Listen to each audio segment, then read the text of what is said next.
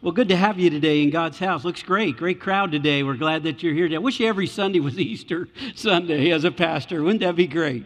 I'd love that. But anyways, it is good to have you here in God's house today. We're so glad to have you.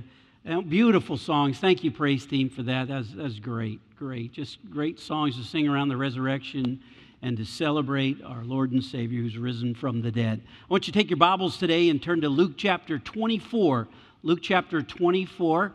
I was thinking today or this week as I was preparing my message, I've done so many messages on the resurrection because I've done so much preaching around the Easter season. And so you're always kind of looking for a new angle and a new way to approach that. And so today I want to preach a message entitled, You Won't Miss Out on Anything.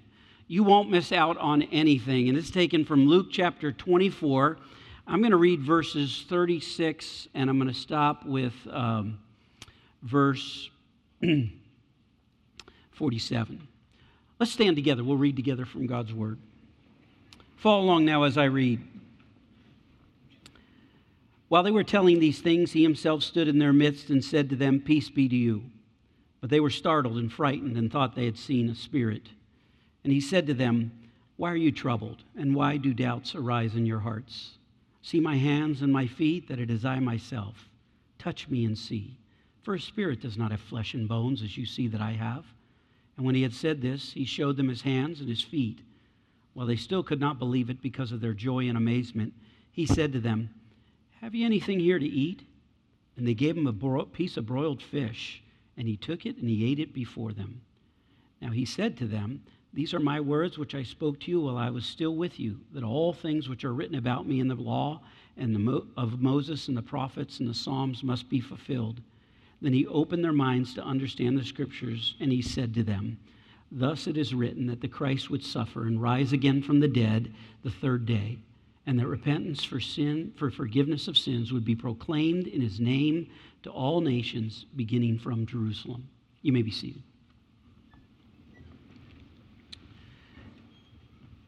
You know, by the way, I want to mention Love Life. We're doing the Love Life Walk. Our church is sponsoring the day. That'll be April 22nd at 9 o'clock over on Randleman Road. We meet at the Destiny Church, then we make our way up and walk around the abortion clinic there. We do praise and prayer. It's very low-key, but it's very powerful, and I'd like to invite you to come. If you've never been to one of our Love Life Walks, that'll be April 22nd, 9 o'clock, and so keep that in mind. That is a powerful event, and you can be used of God there. I can't think of anything more powerful to do than to pray and to sing praise to God. That's how God brings the walls down. If you look at it throughout the Old Testament, that's how he did it, through praise and prayer.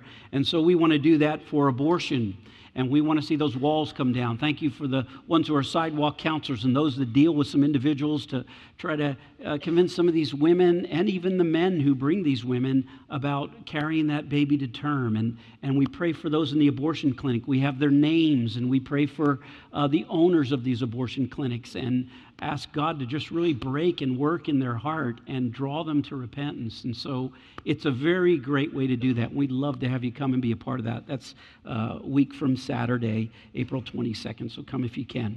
All right, having said that then, as I come to this passage of Scripture, a lot of people say, well, what day did Jesus actually die? Actually, there's a great article on that. If you'd like me to send it to you, it's worth reading. It's not that hard to understand, but basically, Andras Kostenberger wrote an article for the Center for Biblical Research, and he basically answered the question of why we believe we can know the exact date Jesus died. Now, I find that fascinating because for all the years that I studied it, there was a lot of arguments for different dates, and now they've come up with some new historical evidence and also with some internal evidence from the Scriptures that they can date the death of Jesus on April 3rd, AD 33. Now, just think about that for a minute, okay? April 3rd, that would have been last Monday. April 3rd would have been the day of his crucifixion that he died. And that would be AD 33. So you might want to read that article. I'll send it to you. If you want it, just email me and I'll get it. It's a great copy to read. What I want to say about that. So really, when he looks at that, then he says, we're 1,990 years from the death of Christ. So we're still not quite 2,000 years, but we're 1,990 from the death of Christ, which is a fascinating article to read, and I just suggest you maybe look into that. Okay, having said that, then on this date of April 3rd, AD 33, Jesus then, 3 days later, would be Wednesday, rises from, our Wednesday, I'm thinking of out loud, rises from the dead, and he appears unto his disciples in the upper room.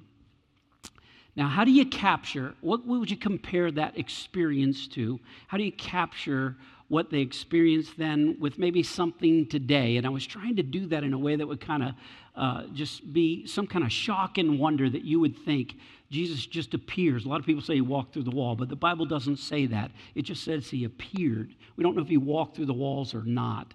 And some people say because it says the doors were locked and he appeared, but it doesn't tell us he walked through the walls. It just says he appeared.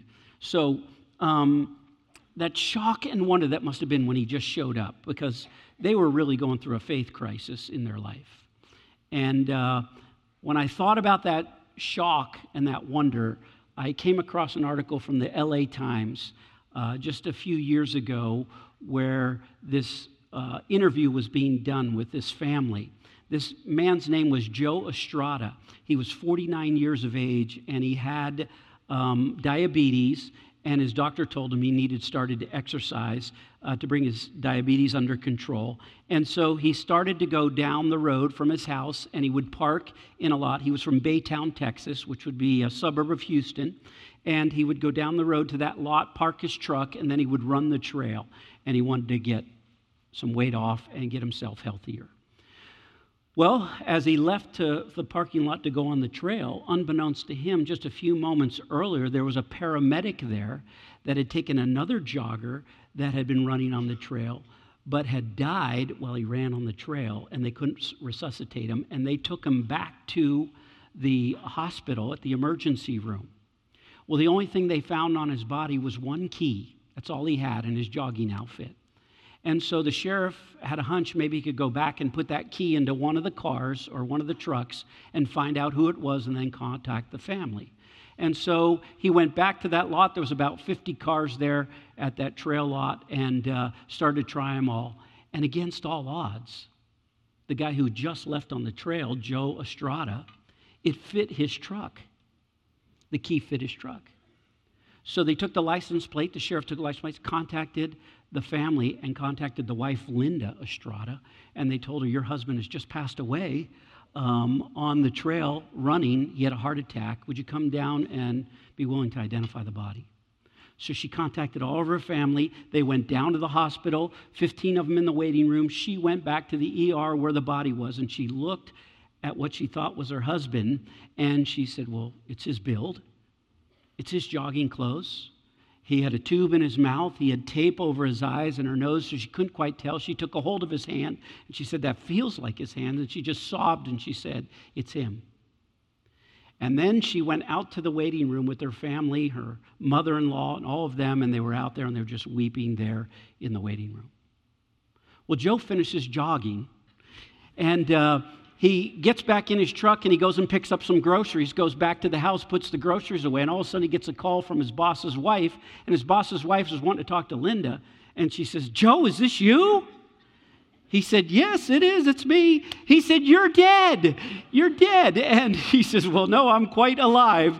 And she says, they just reported that you were dead. They're all down at the hospital, and they just identified your body. She goes, well, I'm quite alive. And so he gets off the phone. Well, his cell phone was dead. So he gets in his truck. He goes to the hospital as fast as he can. And he gets there. He finds the waiting room. He walks into the waiting room. And everybody's mouth dropped in total shock.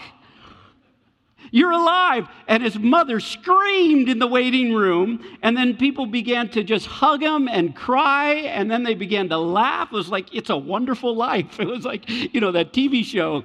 And so anyways, the LA Times reported, the wife said, Linda said, about her husband, she said, if you ever die on me again, I'll kill you myself. I like that. That's about the closest we could come to some kind of awe and shock. The difference is with Jesus, he really did die, and he really was in the grave for 3 days, and then he rose from the dead. And so you can get a feel for what it would have felt like, because before Jesus appeared, these disciples were going through this faith crisis. They were really struggling with this because they followed Jesus believing he would set up the kingdom on earth. They misunderstood that their whole life and their walk with him. So they had this faith crisis. Everyone in the Christian life has a faith crisis at some point in their life. Everyone has a faith crisis at some point in their life. And so they watched Jesus be apprehended in the garden, taken by the Roman soldiers and the Jewish authorities. And yet this time he opened not his mouth, and he was led away, and they took him without resistance. He had the power. They knew he had the power to resist, but he did not resist, and he became like this lamb-like person. And they beat him like a slave. They whipped his back. They made him carry the cross of a criminal to Golgotha, and they crucified him. And then they all ran and abandoned him.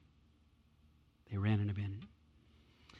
One of the women who was at the foot of the cross came back and told them that Jesus cried out on the cross, my God, why have you forsaken me?" So each of the disciples probably thought to themselves, why should I stay if God left? Their faith had come into crisis. They ran to the upper room and they hid. They locked the doors, thinking if they killed the pastor, certainly they'll come for us. Why did God let this happen to us? That was their thinking. Why did God let this happen to us? And there is the core of when you have faith and your faith is in crisis. It sounds very similar to that. Why did God let this happen? Why did my mom die? Why did my daughter die? Why did God leave me alone? Why did I lose my job? And that faith crisis builds in our hearts sometimes. Maybe it's not real.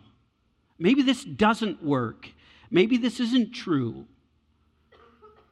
And after the resurrection, with all these kind of faith crisis thoughts, there Jesus comes and he appears in the room. He just shows up. The Bible says flesh and bones. Now, I want you to lock into that, flesh and bones.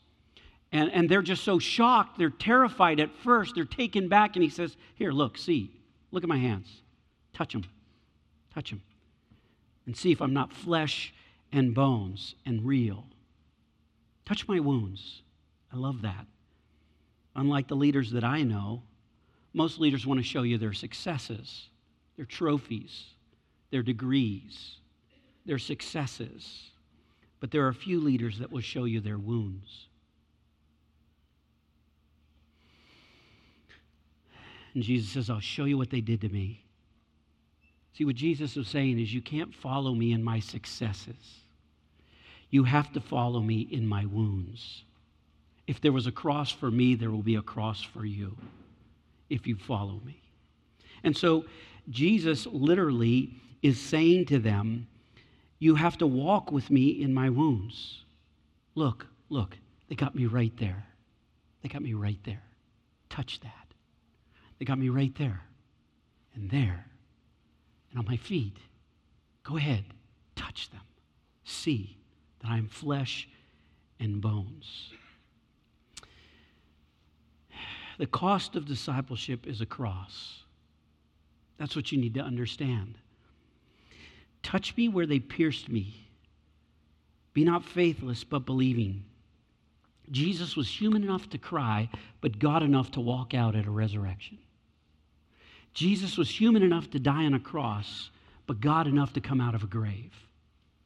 Jesus was human enough to suffer loss after loss, but God enough to still come for you. See, God makes house calls. I almost called my sermon that. God makes house calls for people in a faith crisis. Is that you? Are you in a faith crisis? What Jesus wanted to emphasize here at this moment in time, which I don't want you to miss, and this is where my heart went. Jesus said, right now, I have flesh and bones.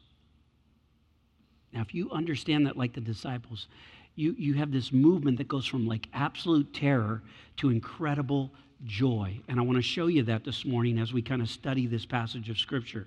So I've outlined this passage around these two thoughts. There are two things to learn if Jesus has flesh and bones.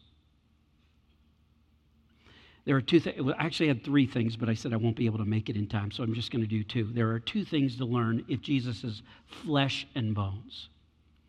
And I really want you thinking today as much as I do want you to enter into the emotional side of it as well.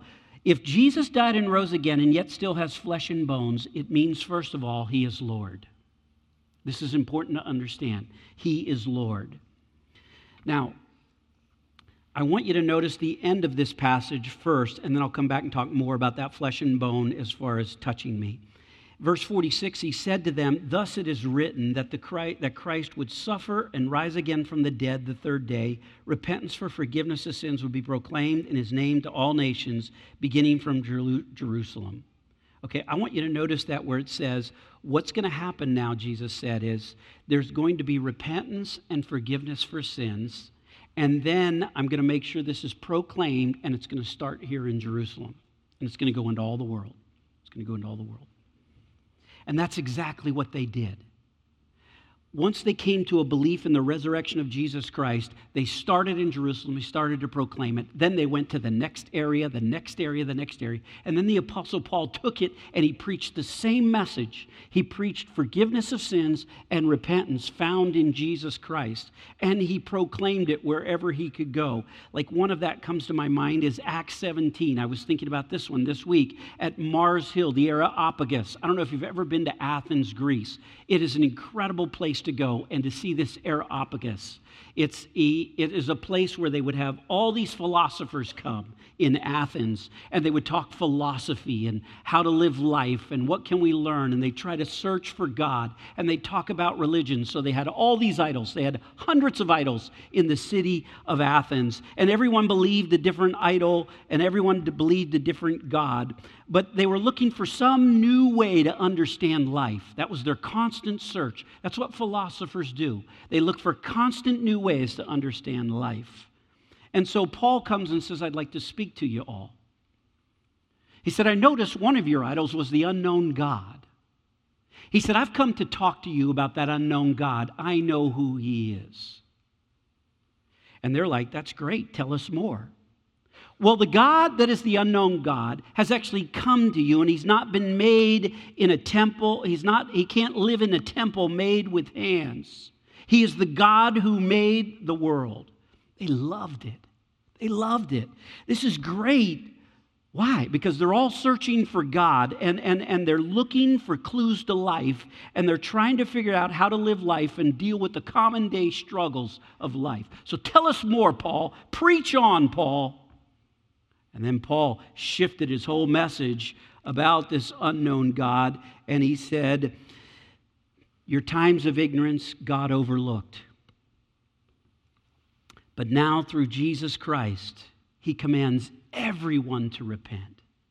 He commands everyone to repent because the world will be judged by this man, Jesus Christ, who God hath appointed and raised him from the dead. And that minute they said, "Stop. We don't want to hear another word. We're done. We're not going to listen to you anymore." The minute he said that about Jesus Christ being raised from the dead, they don't want to hear anymore.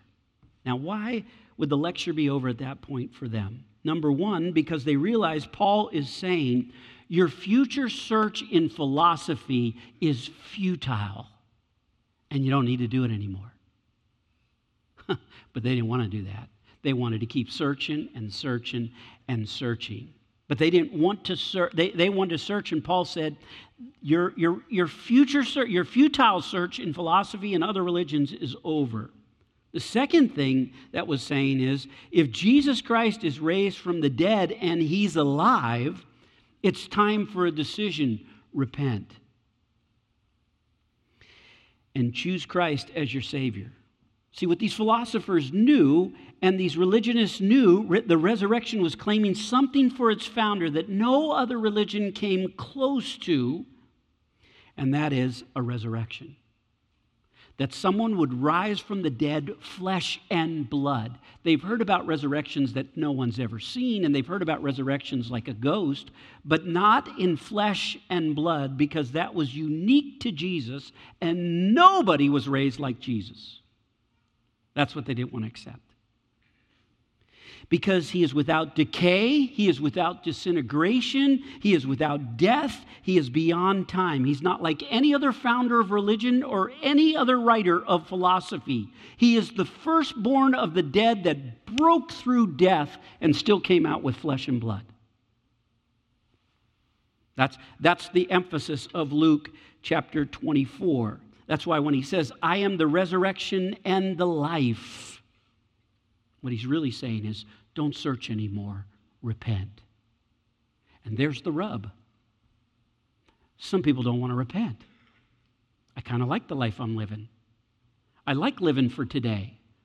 I like some of the things I'm doing. They may not be right, but I'm going to do them anyways. I don't want to repent. And that's why they did not want to hear the message anymore, because it was a call to repentance. So Jesus says to his disciples, I'm flesh and blood. I'm flesh and blood. Touch me, handle me. And the Bible says they still struggled to believe. And then Luke is the only one to record this. Jesus looks and says, you got anything here to eat? Yeah, we got some fish. So he takes the fish and he starts eating the fish, because no resurrected person would do that. So he takes the fish and he starts to eat it. And Luke takes the time to record that he ate the fish. Now, Jesus ate the fish because, number one, he wants you to know he's alive. Okay? Because dead people don't eat fish. All right? Number two, he wants you to know he's flesh and blood, which is absolutely amazing to think about. It's not a legend. It's not just a story. Luke is doing what John said. John said that which we've heard from the beginning. We touched it with our hands. We saw it with our eyes. We heard it with our ears, and now we declare it to you. And Luke was playing off in that, and he's saying the only explanation we can give you is he rose from the dead and he is Lord. We know this is an outrageous claim. That's what they're saying. We know this is outrageous. Luke says, you can call us liars. And you might even believe we are liars, because we haven't proved it. We can't prove he rose from the dead. That was Paul's struggle. How do I prove this? And so you can think we're liars, and to you we could be liars, but the truth is you only have one of two choices now. Either call us a liar or repent. That's it. That's why Jesus said this in verse 47. Call us a liar or repent. Believe us and enter into a whole new world, but don't dumb down what we are saying. We are not saying he rose as a spirit, he raised up as a ghost, and he lives on in some kind of ethereal way. We're not saying that at all. We're saying there's a real, physical, touchable Jesus that rose from the dead and is flesh and bones today, which is absolutely amazing to think about. That your Savior, God himself, would limit himself, the second person of the Trinity, would limit himself forever in order to save you. There's one mediator between God and man, the man, Christ Jesus.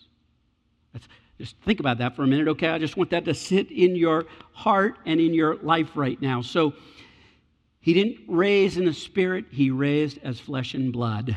And he calls us to repent because he raised in flesh and blood. All right, number two, if Jesus died and rose again and yet still has flesh and bones, it means you have a whole new way to relate to the world.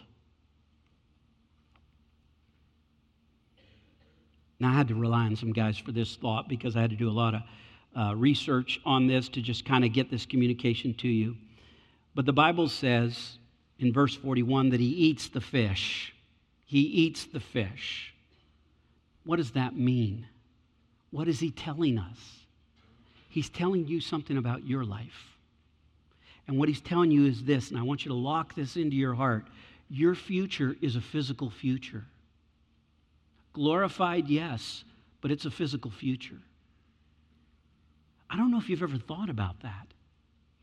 Your future is a physical. You are not some kind of angel that's going to go floating up, or you're not some kind of spirit. You're going to have a physical future in a glorified state. Jesus did not come to redeem you away from this world, because one day this world is going to be reshaped, melted down, and reformed. And you're going to go back between heaven and earth. And you're going to be on this earth with a physical flesh and bone body. Glorified nonetheless. It's an amazing thing to think about. He didn't just come to redeem us away from this world. Like, if you trust me, you go as a spirit or an angel into some kind of nether world when you die and leave it all and you're happy forevermore. No, that's not the point. What Jesus is saying is, this world is so important to me that I have come to redeem not only you, but it too. I'm going to redeem this world. Which is an amazing thought here to think about, okay?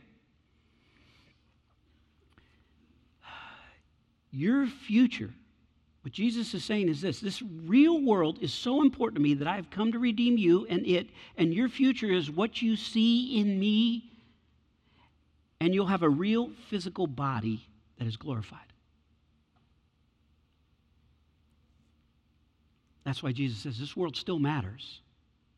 This is going to be one of the places you hang out in a fixed up world when he remakes it. Now, let me go a little further with this, okay? If you believe you will have a real physical body, like I'm arguing here today, you can live this life without any regrets. If you believe in a physical resurrection of Jesus with a redeemed body, where he ate in a body, he loved in a body, and he hugged people in a body, then I'm going to say to you, you will have a redeemed body where you eat in a body, you love in a body, you hug in a body, you dance in a body. I mean, how do two ghosts hug?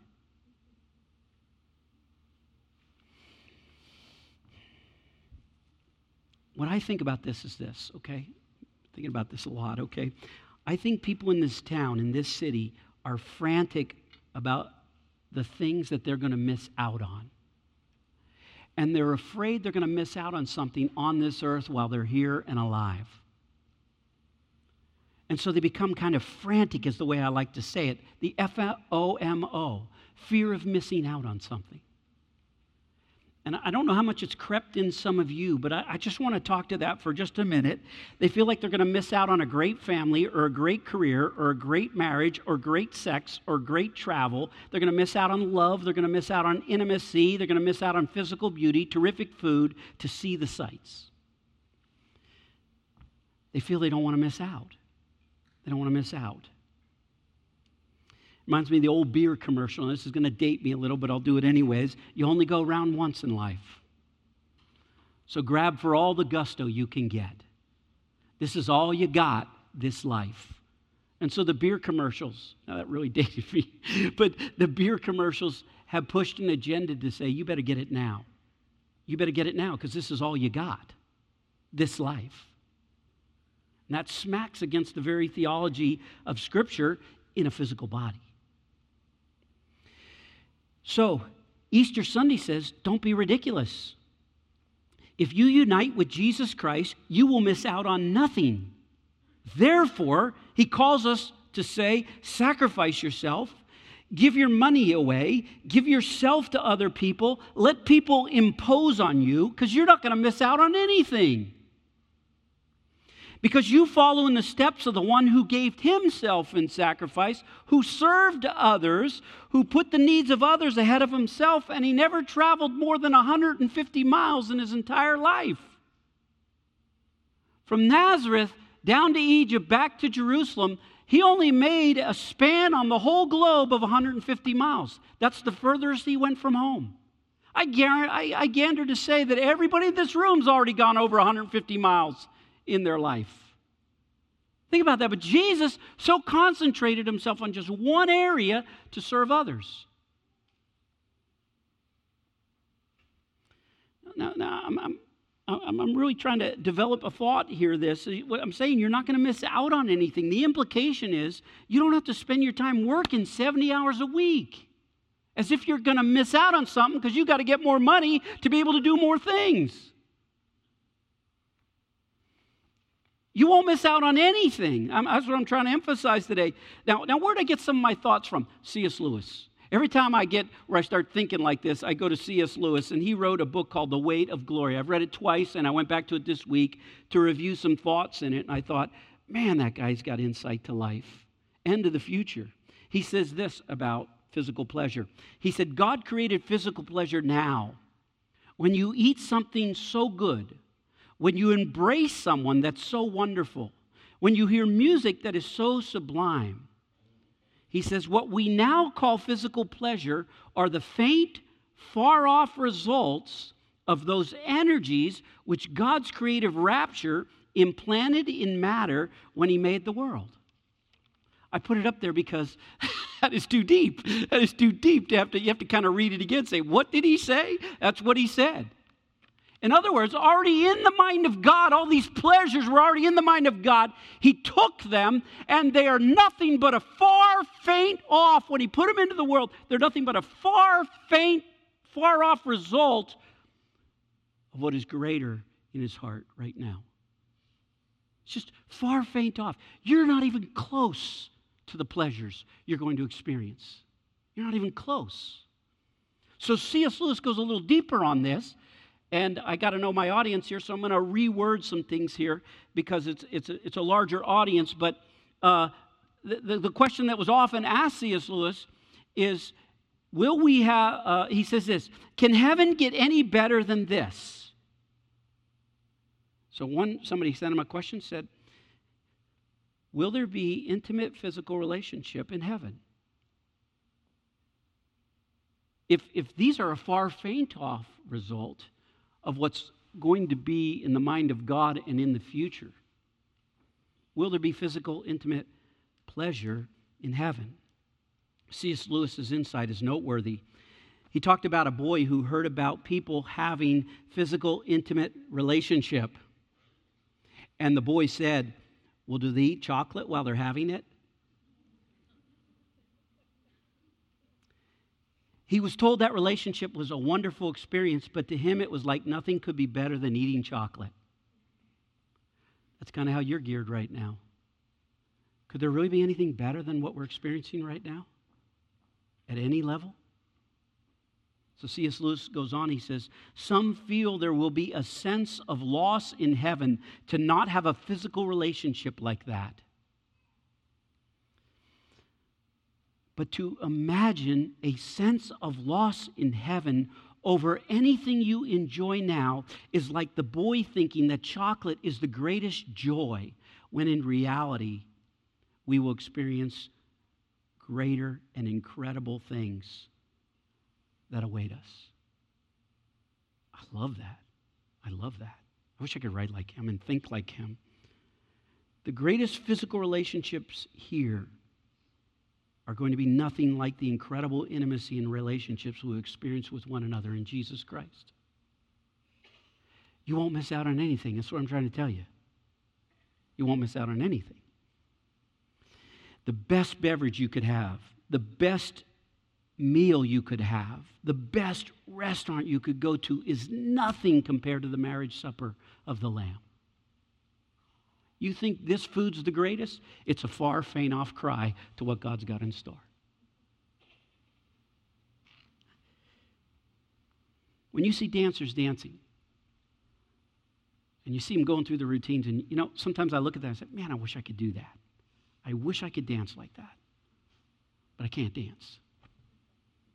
And I watched that, and I was reading one story about a dancer, and they said that a dancer can hardly dance past the age of 40 because it is so hard on the ankles. It destroys their ankles by the time they're 40, and they've got incredible aches and pains, and that's why they got to do all their dancing before 40.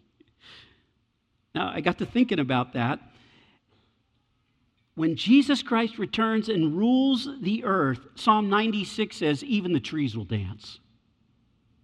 Even the trees will dance. So what will that be like for us? What it will be like for us is you will not miss out on anything. You don't have to worry about all those wonderful pics you try to get on your last trip and make it look like it was the greatest time in your life. You know all that work we do when we go on those vacations and we spend all that time trying to get that final picture at the beach and we want everybody there and everybody to be happy. I mean, we do it and it's usually on a Wednesday or Thursday night of the week and the girls will leave the beach early to get their hair done and get everything fixed up so they look just right. And then we'll drive to the end of the beach and we'll walk through this bird sanctuary where these birds are dive bombing us to get to the end of the beach. And we get to the end of the beach there, and then we got to wait till the sun goes down to about 8:30, 9 o'clock, somewhere in there, so we can have the sun in the background. So you think we had an incredible vacation. But let me tell you something. Just that one day alone was a fiasco. A fiasco. We were at each other's necks trying to get all the kids to smile and look at the camera at one time. It was awful, the whole experience. But you know what? There we are, all smiling in our picture. We look like we had a wonderful time. Isn't this wonderful? But the truth is, I knew what it took to get there. And what Jesus is saying is you won't miss out on anything in your turn. You think you got to work so hard to get everything just right on your vacation and get everything worked out in your life just right so you can actually enjoy, because you have a fear of missing out. And what he's saying is you're literally messing up the whole idea of what this world is supposed to be like for you right now. And he's telling you, you won't miss out on anything. Don't worry about those pics, okay? What he's saying is, they ain't nothing. You think they're everything. Oh, they're everything. They ain't nothing is what he's saying compared to heaven. Won't even touch it, won't even get close. You didn't get to go everywhere some people get to go. You didn't ever get to see the White Cliffs of Dover. You didn't miss out on anything. You didn't miss out on anything. Well, it looks like I missed out. Don't look back when you were young and say, oh, I wish I was young and beautiful again. You are nothing compared to what you will look like then. And it'll be far greater. What you look like when you were young and beautiful is a far off faint cry of what God has in store for you and the way you look. That's encouraging, isn't it? That's beautiful to think about. Some of you are going to look a whole lot better, and I'm thankful for that. But you, I mean, if you could just get that in your heart, because some of you get so caught up in those kind of things as you age. It bugs me when I get older, and I think, oh man, I can't get around like I used to, and I got these sores and aches. But the truth of the matter is, compared to your future, you look like a celery stick right now. Now, if you quote me at lunch, somebody speak up and say, compared to your future, you look like a celery stick, okay? Pastor Rob says I look like a celery stick. Compared to your future, you look like a celery stick, okay? That's what I'm saying to you, which is an amazing thing. So right now, have no regrets, no fears, no problem with sacrifice, because our future is a physical future. I love to think about that. Our future is a physical future. We are not just ghosts or some kind of Star Wars evolved beings floating around the universe. That's not it at all. That's not even close to it. Your feet will touch the ground on the kingdom of heaven. The kingdom of God. Your feet will touch the ground. You will march, you will dance, you will hug, you will love, and you can't wait to get your hands and your arms around Jesus.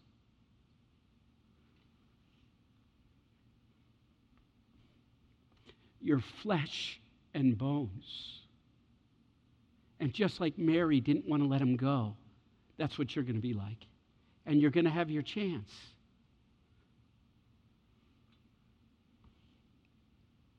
You have nothing to be afraid of or no regrets. Just relax. Easter means this world is not all there is. And it's beautiful. It's beautiful to think about. But on the other hand, this world is incredibly important. It will be reformed, it will be reshaped, and it will be remade. But what God is saying to us now is, I want you to hear this, it's worth fighting for. It's worth fighting for. When you see children suffer, fight for it. When you see the poor living in squalor, fight for it. When you see abortions, fight for it. When you see every imaginable evil, fight against it. Say, I'm going to do what I can in this world. Don't get this attitude that somehow says, oh, I just want to get away from it all. This world is getting so perverted and so messed up. No, that's not the Spirit. The Spirit is to say, I'm going to fight because I care. What do I care about? I care about lost souls. I'm on a rescue mission. I've got to see lost souls get saved. God doesn't want us to just tolerate evil, injustice, violence, degradation until He takes us home. I don't believe that at all. Be a part of working a plan to overthrow that. Now, you can't do everything. You can go to that Love Life walk with me in a couple weeks. You can go to that. That's something simple you could do. That's just a small way, but there's all kinds of things you do, but be doing something in this world to make that kind of difference. Be on a rescue mission for something that you're passionate about for the cause of Christ. Move with courage and joy, and yet have a sense of fight about you in this world. So on the one hand, fight. On the other hand, joy. It's just kind of how you're to be geared right now. A fight and a joy. The best way I know how to describe this, and I'll kind of close with this story, is our role is kind of like the story of the Vietnam vet in Birmingham, Alabama. A few winters ago in Birmingham, Alabama, the unexpected happened. A father pulled up to a hospital to pick up his wife and the newborn baby at the exit. She was sitting in the wheelchair waiting to be picked up. He pulled up his car. He had a 3-year-old boy in the back in a car seat. And because it was so cold there in Birmingham in that particular winter, he left the keys in the ignition. He went 50 feet to get his wife, and by the time he got his wife and was come back, someone hijacked and kidnapped the baby and the car. So the 3-year-old was gone. All of Birmingham went on a shutdown. They shut down interstates, highways. They had people, thousands of people were recruited just within a few hours to help find this baby before it got out of the area. So they searched and they searched. That evening, as the sun was going down, probably about 6, 7 o'clock, somewhere right in there, they found the car abandoned, but no baby, just a car seat in the back in downtown Birmingham. And a Vietnam vet had an idea. He told the father, he said, I don't think this was a kidnapping. He said, I think someone was taking your car to get from the hospital just to downtown. They didn't even know the kid was in the back. And the father said, I don't know. So the Vietnam vet went down to that car where it was in the city of Birmingham, and he got a flashlight as the sun was going down, and he started going up alleyways from where that car was, looking for that little boy, thinking maybe that little boy got out of the car and just went somewhere it would be warmer. He came to an abandoned house at the end of an alleyway, and it was boarded up. There was a porch swing on the front, and there was newspapers next to the swing. He shined his flashlight on the porch there, and all of a sudden he saw the newspapers move. And he yelled out to the little boy, he said, Billy, is that you? And Billy had hidden in the newspapers to try to keep warm. And Billy said, is that you, Daddy? And the Vietnam vet said, no, I'm not your daddy, but I'm here to take you to your daddy. He took the boy home, and he rescued him. Now, the reason I told you that story is because I want all of us to be like that Vietnam vet. Our goal is to be on a rescue mission for this world. And we're trying to bring people home to their Father in heaven and rescue them before it's eternally too late. Because there is nothing to miss out on in the future if you know Christ. That's what we're about. Let's pray.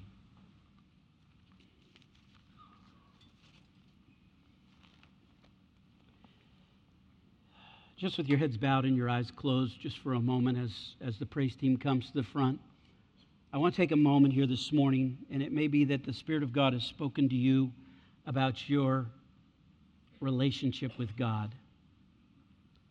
And right now you would say, you know, Pastor Rob, I need to be saved. I need to repent.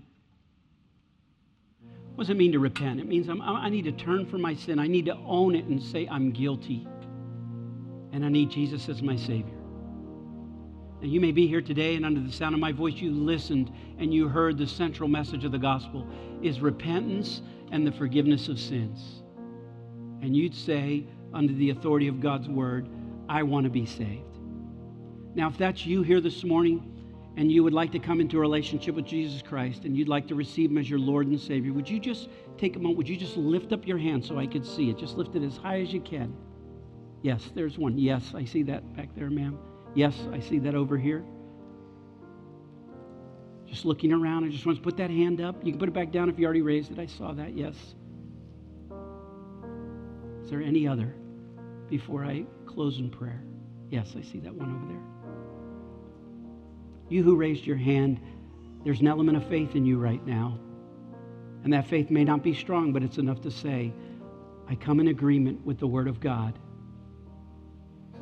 My sin deserves judgment. So I want you to pray this prayer right now. Dear God, my sin deserves judgment. You sent your Son to die on a cross for my sin.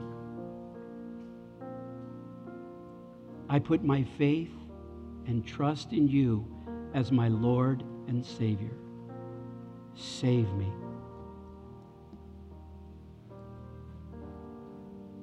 If you prayed that prayer, I believe under the authority of God's word, that's the start of a relationship with Christ. You are saved and on your way to heaven. And now Jesus Christ longs for you to grow and to know Him and to draw closer to Him and to learn of His ways. You got nothing to miss out on, because you won't miss out on anything.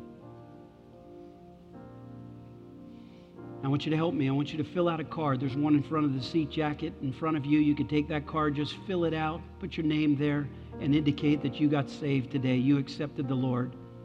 And then you can turn it in at the greeter area, or I'll be up here at the front. You can bring it to me. But I want to know, and I want to pray for you in your walk with the Lord, and we want to do everything we can to help you. Now, you who know the Lord, you put your faith and trust in Him. Maybe you're here today. My goal was just to get you to relax. There is absolutely nothing to miss out on.